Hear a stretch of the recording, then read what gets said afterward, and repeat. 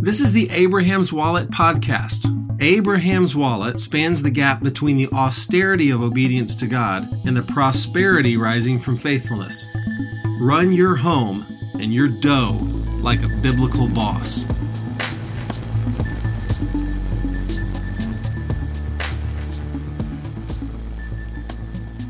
How's it going, guys? This is Mark with Abraham's Wallet, and thanks for listening. Listen, we are kicking off over on the blog a new series on insurance. So I know that you hear that and you say, wow, that's exciting. It's exciting stuff to talk about. Life insurance and disability and all these great things that I know you guys are sitting around in the evenings kicking ideas around about insurance at your kitchen tables. But so we're going to indulge you there. To be honest, I want that series to be really useful to you, and I thought it would be fun to do a podcast that is based around your questions. So if you go over to abrahamswallet.com, you can see our first installment on insurance, and I'm going to be giving you a few highly tactical articles following that one on specific types of insurance and what you might need to think about as a family leader who is trying to protect your family against potential disaster while also trusting the Lord to meet all your needs. But I'd love to wrap that series up with a Q&A. So, if you have questions when it comes to insurance, could be anything: automobile, life, disability, umbrella insurance, what the heck is that? Send them to me at mark@abrahamswallet.com. And we will do a Q&A where we hit all your questions to wrap that series up. So, thanks for listening. Now let's dive into the episode for this week.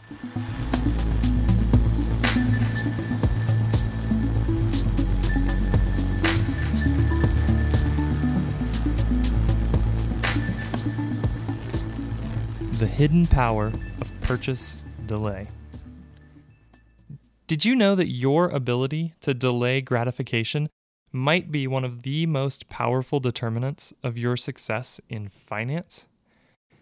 Actually, this is true for almost every area of life. You don't believe me? Okay. Well, have you ever heard of the marshmallow experiment? Sure you have. Some gentleman back at Stanford in the late 60s offered over 600 children a choice.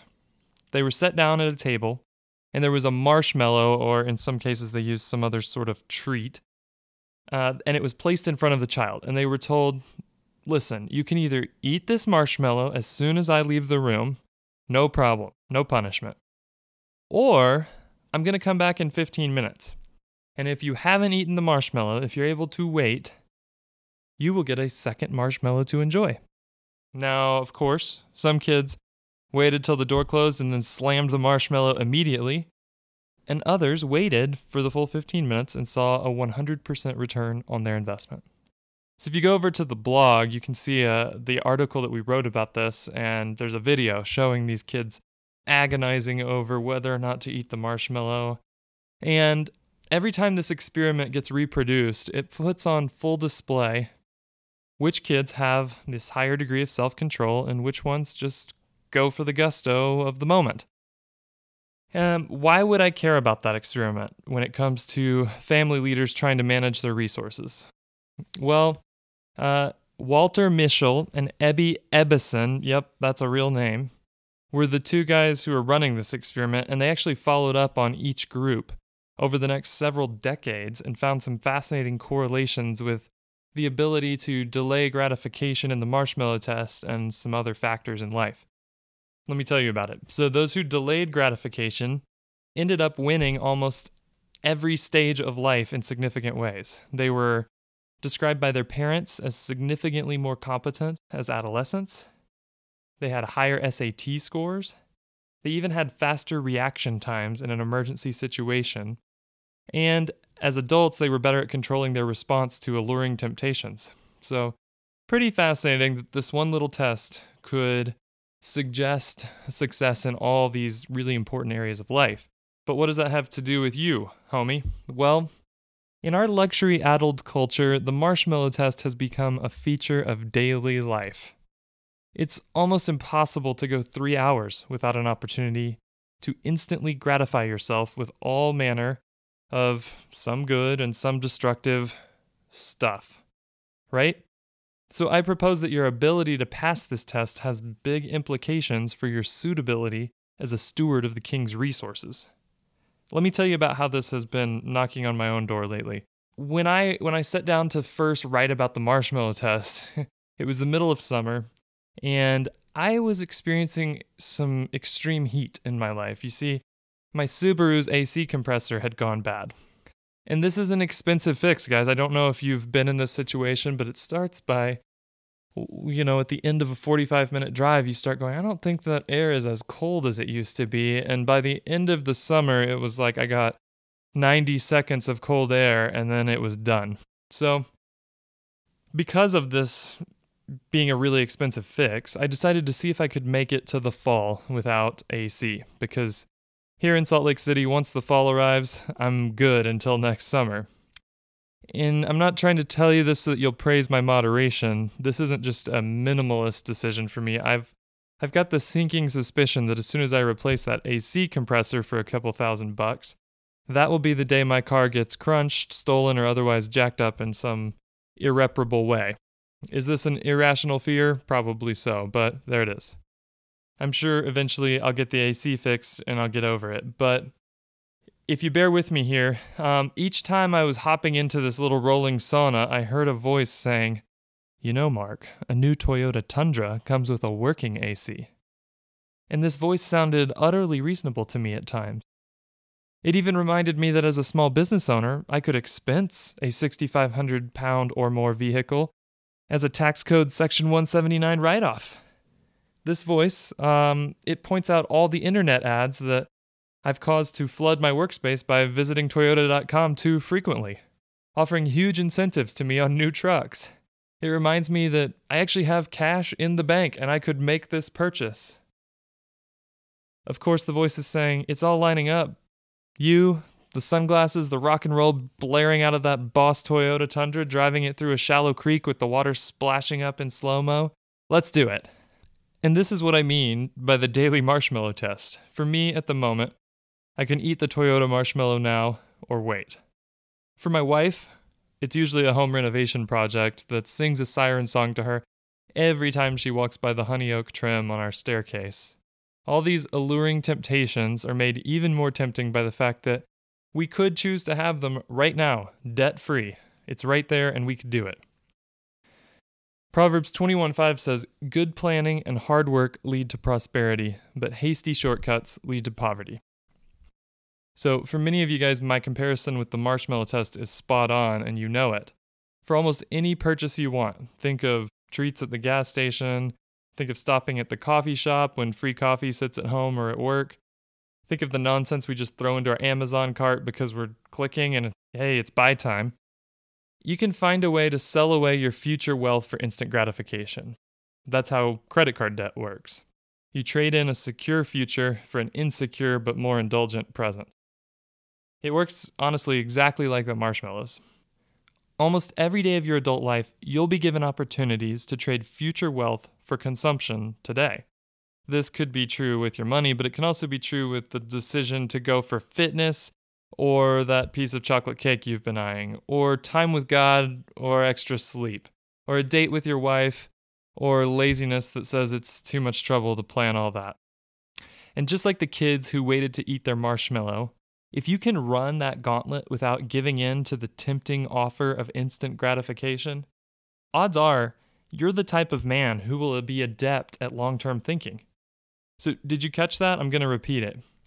If you will put off some of your instant gratification today, you will grow in your ability to think long-term because you're exercising those muscles.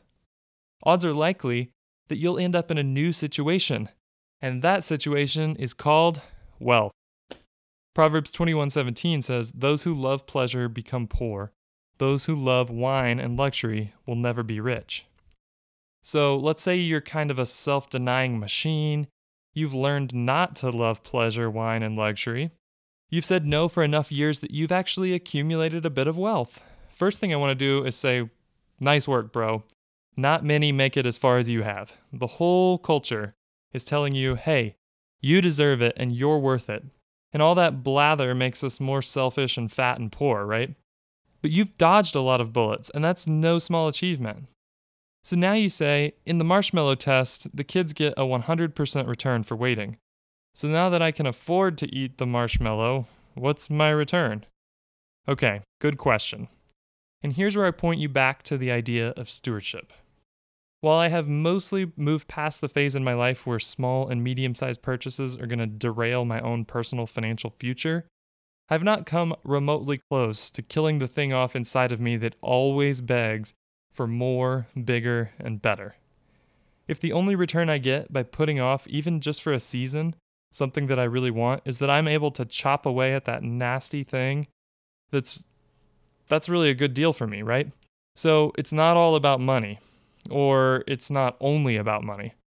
It's about stewarding my character and keeping that self-control muscle taut. Proverbs 11:18 says, "Evil people get rich for the moment, but the reward of the godly will last." Of course, that's not the only return. Yep, there's even another one. So the promises of conspicuous consumption are mostly empty. I think if you're listening to this podcast, you probably know that, at least in your head somewhere. And more often than not, by saying no to whatever it is that's caught my eye for the moment, I end up seeing those temptations for what they are. I would have a hard time counting up all the junk that I've ogled and thought about buying that lost its luster entirely after just a short period of time of saying no. All the money that I would have converted into home gyms and high-powered rifles and rare whiskey, and of course the aforementioned pickup truck, over the past years. Yeah, I'm sorry guys, those are all real examples for things that call out to me. But that money's all growing and productive today. Instead of losing interest right after acquiring whatever the item du jour might be, I was able to say no and realize that I didn't actually want the thing, and I was able to keep focus on faithfully deploying my resources into places where they could grow, bless others, and expand my family's influence. So my good men, stare that marshmallow down. And if you need some tips to steel up your jaw for the fight, here's my quick reminders. Number 1, the hedonic treadmill is very real, okay? So as soon as you acquire the thing that's calling out your name, I promise there will be a replacement thing. Step off the treadmill by intentionally saying not now to purchases whenever possible. Number 2, getting everything you want is actually a big-time curse. Let's say that you could acquire every single item on your wish list. Where would that leave you? Thankfully, we have an example from the Bible of a guy who got just that. King Solomon very intentionally set out to acquire every single thing that caught his eye. And he was arguably the richest man ever to live. So he bought it all. And at the end, he said it was completely bankrupt of meaning. So learn to be at peace with less. Number 3. There is no finish line. This may be another place where we depart from the dear Dave Ramsey, who is famous for saying that by living like no one else now, i.e. frugally, you'll be able to live like no one else later. And I take that to mean you're kicking it in the super yacht Cristal in hand. As I said before, purchase delay is much more about refining our hearts and proving our mettle to a demanding master than it is about building our 401k accounts. I'm still going to be employing this valuable tool in my old age, regardless of my bank account balances. And number 4, this one's important. Delay doesn't always mean no. I actually might buy the dang pickup truck, okay? But I've decided to wait at least a year. By then, I've found that the novelty of an idea has usually worn off, and I can make a great decision about the stewardship of resources at my disposal. Because this is true, coming up with a great story also doesn't lead to an automatic yes for a purchase. I can sit on that story for a while, and if it still seems good to me after a time, I can move forward with my purchase. Trust me, I've told myself plenty of very convincing stories about why the next purchase makes perfect sense for our family. Just put those on ice for a bit, and then move forward in confidence with the ones that survive a bit of the delay, okay? You guys are stronger than the marshmallow, okay? Do things to prove that. Pay down your debt faithfully, Put some emergency money aside into your thought-through buckets that we've talked about in the past. Invest so that you can expand your family's capital and influence. And most importantly, rule your own heart and set yourself up for ruling more in the future. Good luck, guys. Go get after it. And for Abraham's Wallet, I'm Mark Perry.